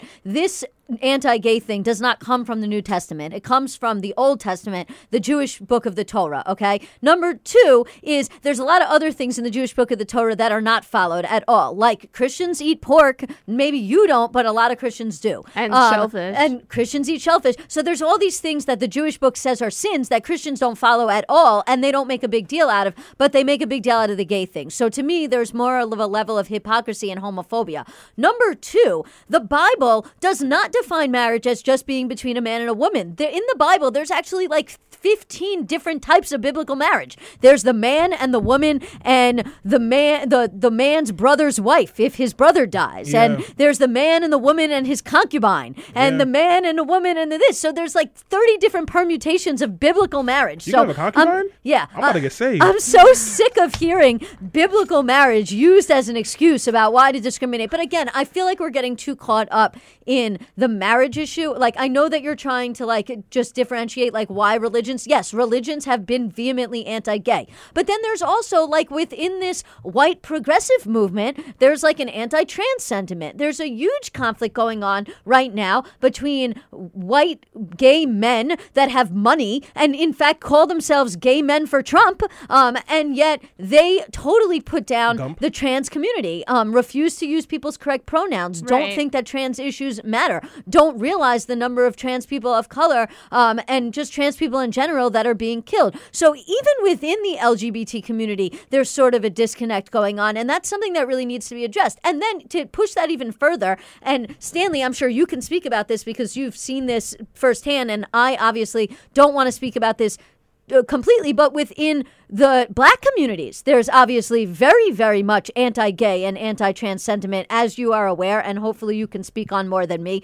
So when you combine all these issues together, it's not just one group, the religious right, that is pushing back against LGBTQ people. From all angles, people are taking this, some of which comes from religion, and some of it just comes from a place of fear of the unknown, or of fear of one's own sexuality, not being comfortable with themselves. I mean, that's why we have terms like down low person, right? Down low brothers. Down low brothers. You know, like, well, I was, or you like say brothers. Like, this is why we have these kinds of terms. So this doesn't just come from the religious right. This comes from all angles. It comes like gay people and trans people and queer people are getting this from from gay liberals that are white. People are getting this from, like, it's coming from all different angles. That's what makes this such a big problem that needs to be dealt with. We have to have a cultural shift in how we talk about these issues. And I think that also, but I do want Stanley to address part of what Alyssa said, but I think just really quick, something that we're seeing now is something that we've seen in other social movements in this country. Particularly feminism comes to mind, where white women started achieving a certain level of rights, like the right to vote before black women, right? Feminism prioritized white women, and so white women felt very comfortable, and they felt like they, didn't have to advocate and lift up everybody else because they had their rights. And I think we're starting to see this a bit in the LGBTQIA movement in this country, is that a lot of queer white people feel that they've seen a change in their lives, that they've accomplished a lot and, have obtained a certain level of rights and can leave everybody else out. And that's a huge problem. And as we mentioned before, we still see a lot of violence towards queer people of color, trans people of color. Absolutely. We see suicide rates are higher in those communities than ever. So that's a big problem and something that we need to address. But Stanley, I want you to... So you guys are like giving so many gems. I don't know what to say. I do want to just directly respond to you, Alyssa, that I agree, Selena, that, there's people will I'll get some slack for this, but the black community is painfully homophobic, just very homophobic. And I think one of the best examples you can get that, not just homophobic, but transphobic, and one of the best examples you can get of that is how much violence has been put upon trans women in our communities. But isn't a lot of that violence done by white people? No. So in Harlem... Right. He's talking specifically within the black community. And don't get it wrong. White people are always the number one trash people of the world. But in this situation, screw white people. Let's be clear. But in this situation over here, you have especially in Harlem, there's actual violence being put upon trans women. There was a trans woman that was murdered right there on 125th Street and St. Nicholas, right by the C train, right in front of the Popeyes, got attacked by a man because he was too bothered because she was in her own skin and comfortable, and he brutally beat her in front of everyone. And no one said a word. And that's not just a surprising thing. That happens all the time. All the time. And the black community is always they need Jesus, and they want to pray things away, or they want to ignore it, or use violent language towards gay people. And I'm guilty of that as well, because in my group chat, I won't lie to you and say people don't say, oh, hey, yo, pause, or some of the things that we do. It's become just a part of the culture, and it's something that we have to address. So I agree with Alyssa. And I just wanted to add on about the black community, and I think that it's also because black people have been historically disenfranchised, and I think that when another man sees a transgender woman, it's a reflection of him, and he looks at it as since we're already black, since we already have all of this oppression, to add another level is something that our community can't afford. I want to push back on that, and I understand what you're trying to do, but no, I reject that notion. It's transphobia, plain and simple, because the problem with men in particular is a lot of us have a lot of problems being able to be comfortable in our own skins, so we attack other people. It's patriarchy. But why black men in particular, Stanley? No, all men do this. But I want to know black men in particular. I don't have an answer for black men in particular. The community is the black community is unfortunately extremely homophobic and extremely transphobic, and that comes from religion. But then also you add that, and you add a level of patriarchy in religion and a patriarchy in general society, and then that's what happens. So, but do you think, because white people have plenty of crazy right-wing religions that they adhere to, and I mean white people are plenty homophobic and transphobic. Oh, absolutely, yeah. But do you think that there's some middle ground between what the two of you are saying, that there's a big part of it is religion, but a big part of it might be this societal oppression that forces people to take a stance that I think it's patriarchy and sexism, and I think that people are hurting people at different levels. So in that poor black community, it might be through violence. And Alyssa's been trying to. I want to make 2 points. Number one, I want to make a point about what you said earlier. A big part of the pushback to the trans community has also been the feminist movement. White feminists that have said, you're not a woman. Right. You posted an article about this the other day that we had a lot of comments about it. But the white feminist movement feels threatened in some ways by the trans community because they fought so hard for rights for women, and in some cases they don't recognize trans women as women. So we should clarify something right now. Trans women are women. Trans men are men. Okay, anybody else sort of falls in the in-between, like myself, as being gender non-binary, we are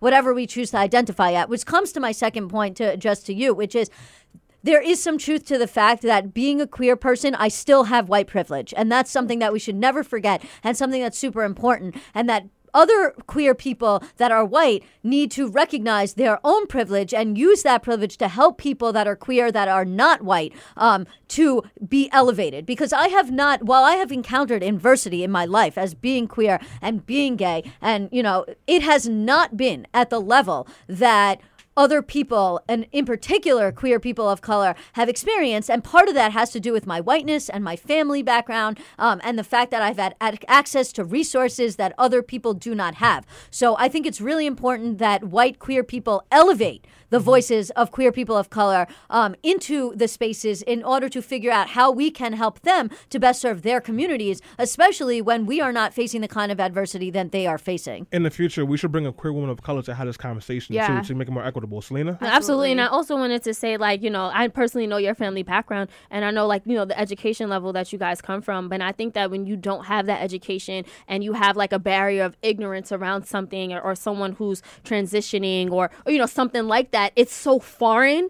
And a lot of times we reject foreign things. Right. And to that point, I've seen a lot of feedback, especially regarding an article that Stanley posted about trans women not being the same kind of women as cis women. And it annoys me so much to see this argument like, oh, well, like, yeah, you're women, but you can't understand what I've gone through because you've never had a period or you don't have the same parts as me. So, like, there's an inherent experience that's just different. Like, I'm sitting here with two other people who were born with the, you know, at the same, you know, sexual organs as I was, right? One of whom is a cisgendered straight woman, the other of whom is a queer gender nonconforming person, right? Like I cannot think of two people that have had more different experiences than I have, even though we were all born with the same parts, right? So to say that, like, oh, you have to be born with certain genitalia to understand my experience as a human being is so outrageous to me and wrong. And when we pin ourselves in these little boxes,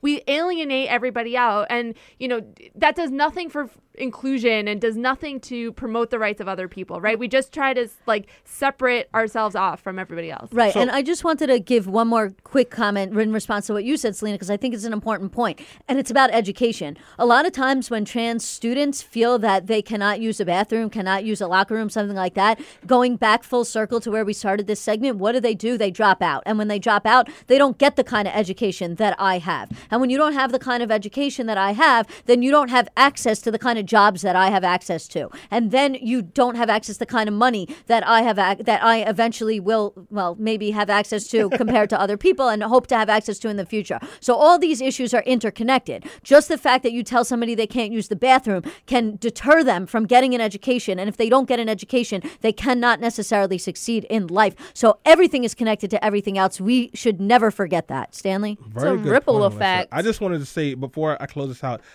I posted that article that Jackie was mentioning where a woman of color wrote an article saying that trans women and women are not the same. Really? I didn't see that. So I shared it because, like, it's problematic, to say the least. Yeah. And I shared it, and I remember Marilyn read it first, and she sent it to me, and she said, what do you think? And I was like, I don't know, and I don't know if I should have an opinion, so I shared it.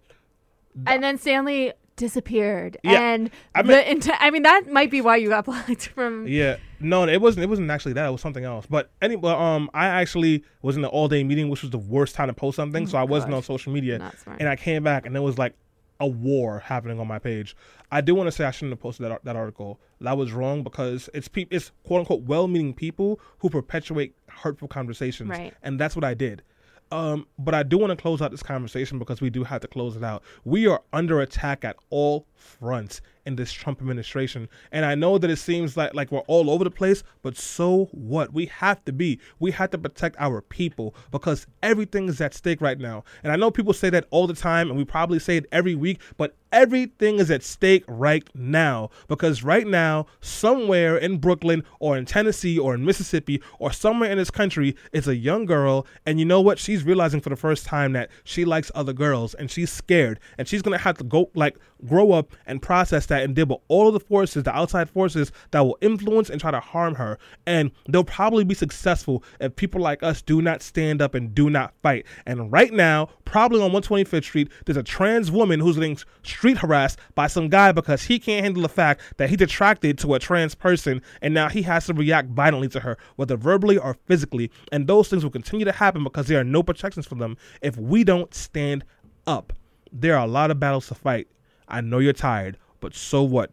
Take a deep breath and let's keep on going because if we don't do it, who will? So with that being said, guys, we do have to go on a quick break, but when we come back, it'll be finally the quickie. And Alyssa will tell you all the great things that you may or may not have known about this new religious band. Yeah. Got a little cold, so bear with me. Yeah.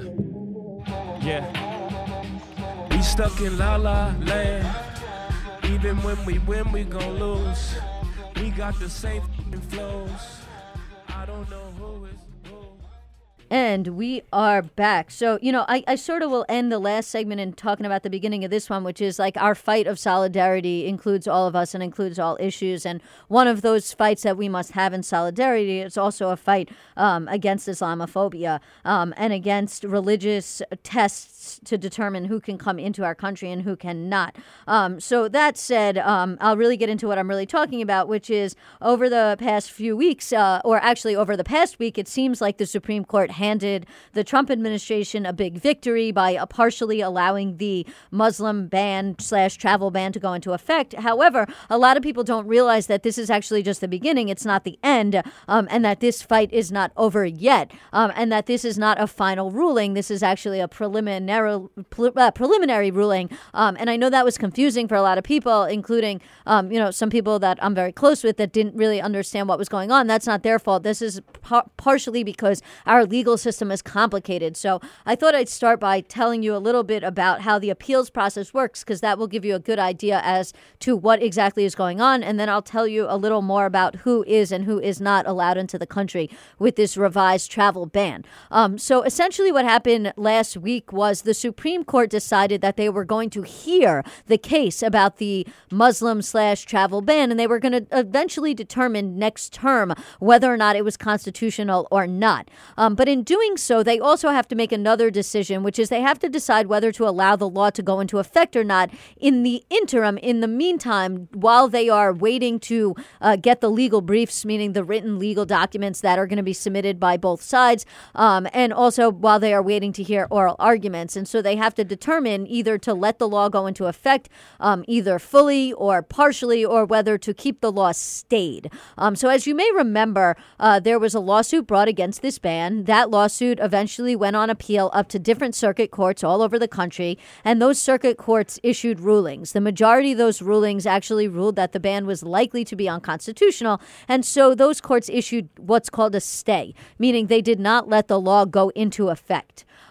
When a case has exhausted its lower appellate remedies and the final stop is the Supreme Court, the different parties will then ask the Supreme Court to hear the case. And that is a process known as petitioning the court for what's known as certiorari, which is a fancy Latin term which essentially means to ask the court to hear the case. The Supreme Court is asked to hear many, many cases per year, sometimes as many as 200. And usually the court hears about 80, although in the past couple of years, the court has granted even less cert petitions and has heard even less cases. Once the court grants a cert petition and determines that they are going to hear a lawsuit or an appeal next term, they then have to determine, should we allow the law to go into effect, or should we continue to grant the stay, or should we allow the law to go into effect but only partially? And usually the way that is decided is if the justices think that it's more likely than not that the law is actually going to be upheld, meaning not ruled unconstitutional, they'll normally let it go into effect in full. If there is reason to believe the law will definitely not be upheld and definitely, reason to believe it will be held unconstitutional, they usually keep the stay going. What the court did here was actually a middle ground, which is they let the law go into effect, but only partially. And I'm going to get into what that means in a half a second. And so that is definitely a cause for concern, because it means that there's at least a couple justices that believe that this travel ban is not unconstitutional, meaning it is constitutional and that it will pass constitutional muster on its face as a whole. The thing is, we just don't know what they're going to rule yet, because that hasn't happened and won't happen until next term. On the other hand, there's some justices that believe that this law is not constitutional. This shouldn't be a surprise to you. We have basically 4 liberal justices and 4 conservative justices, and then we have Anthony Kennedy, who sort of swings both ways in the middle. So it's really no surprise that it's sort of this middle ground. The problem with this middle ground is the Supreme Court said, and this is where I'm going to get into the substance, is that if you have a bona fide relationship with the United States, that you can come here. But if you do not have a bona fide relationship with the United States, you cannot. But of course, the Supreme Court did not decide what bona fide relationship meant. They left that to the Trump administration to determine. And so that obviously creates another problem, because late Thursday night, the Trump administration was able to determine who was going to be included in that. And so what basically is going on now is the law has partially gone into effect. It has not fully gone into effect, and it's gone into partial effect using this bona fide person test, which means that close family, such as in-laws, step-siblings, half-siblings are allowed, but grandparents and nieces and nephews are not. The Trump administration just added to that list people who are engaged to be married. Those people are now going to be considered close family members, and they are added to the list of sufficient connections. Legal permanent residents are not affected, which means if you're coming from Syria or from Iran and you are a lawful permanent resident green card holder in the United States, you are not affected. However, that does not mean everybody is not affected. So as I already sort of mentioned, hold on, I'm just trying to pull up my notes here. Sorry. That parents, including mother-in-laws and father-in-laws, are included. Siblings, including half-brothers and stepsisters, included. Adult sons and daughters, including son-in-laws and daughter-in-laws and their spouses, are included, and fiancés. The following individuals are not deemed to have a close bona fide relationship: grandparents, grandchildren, aunts, uncles, nephews, nieces, brother-in-laws, sister-in-laws, cousins, or quote-unquote extended families. So all those people will be infected. The revised ban does not apply to those people who are coming to the United States to accept a job or to speak at a lecture. So if you have a hotel reservation, then you can get in and you're not banned. But refugees who have no agreements for resettlement agencies and have no current family in the U.S. will not be exempted. What that means is refugees fleeing civil wars and violence around the world will have to wait at least 120 days until the United States determines whether or not they can come in. And so obviously this is a confusing situation, and it is confusing because of the fact that the Supreme Court took this middle ground. I have a feeling, I don't know for sure, I'm just speculating, that was probably Judge Stolen Seat who made the decision to allow this partial ban to go into effect. He seems like the person who would have cast that vote. My hope is that the Supreme Court will eventually see this ban for what it is, a religious test, and they will rule it unconstitutional. But we are not going to know what's going to happen until the fall. And at the end of the day, if the Supreme Court rules in favor of the Trump administration, then eventually this Muslim ban / travel ban is going to go into full effect, and these people, this bona fide relationship test, may go to the wayside. On the other hand, the Supreme Court may allow this to go into effect later on, but may still uphold this bona fide test. So this is obviously something we're going to have to keep watching. It is going to be heard next term. I assume we'll probably bring you more coverage on that when it does eventually go to court. But keep fighting the good fight. Oh, and the last thing that I wanted to add is if you are being held up and you are being detained, there is a phone number you can call. That's 1-844-326-4940. So if you have a family member and you're concerned, or if you're actually being detained, call 1-844-326-4940. Thank you, Alyssa, on that note. And I just want to say that, the title of this show was something along the lines of social consciousness in America. Are you woke?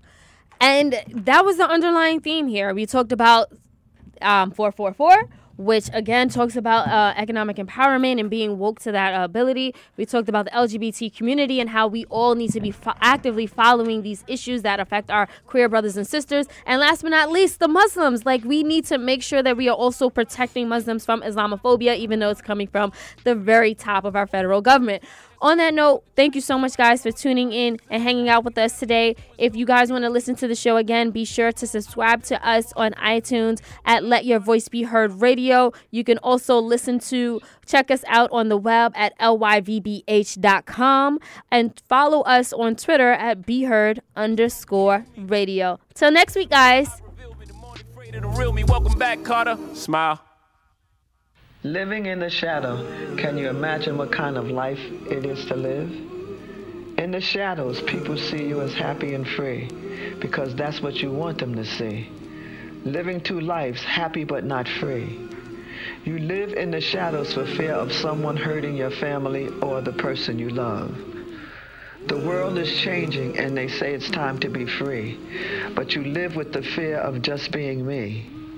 Living in the shadow feels like the safe place to be. No harm for them, no harm for me. But life is short and it's time to be free. Love who you love because life isn't guaranteed. Smile.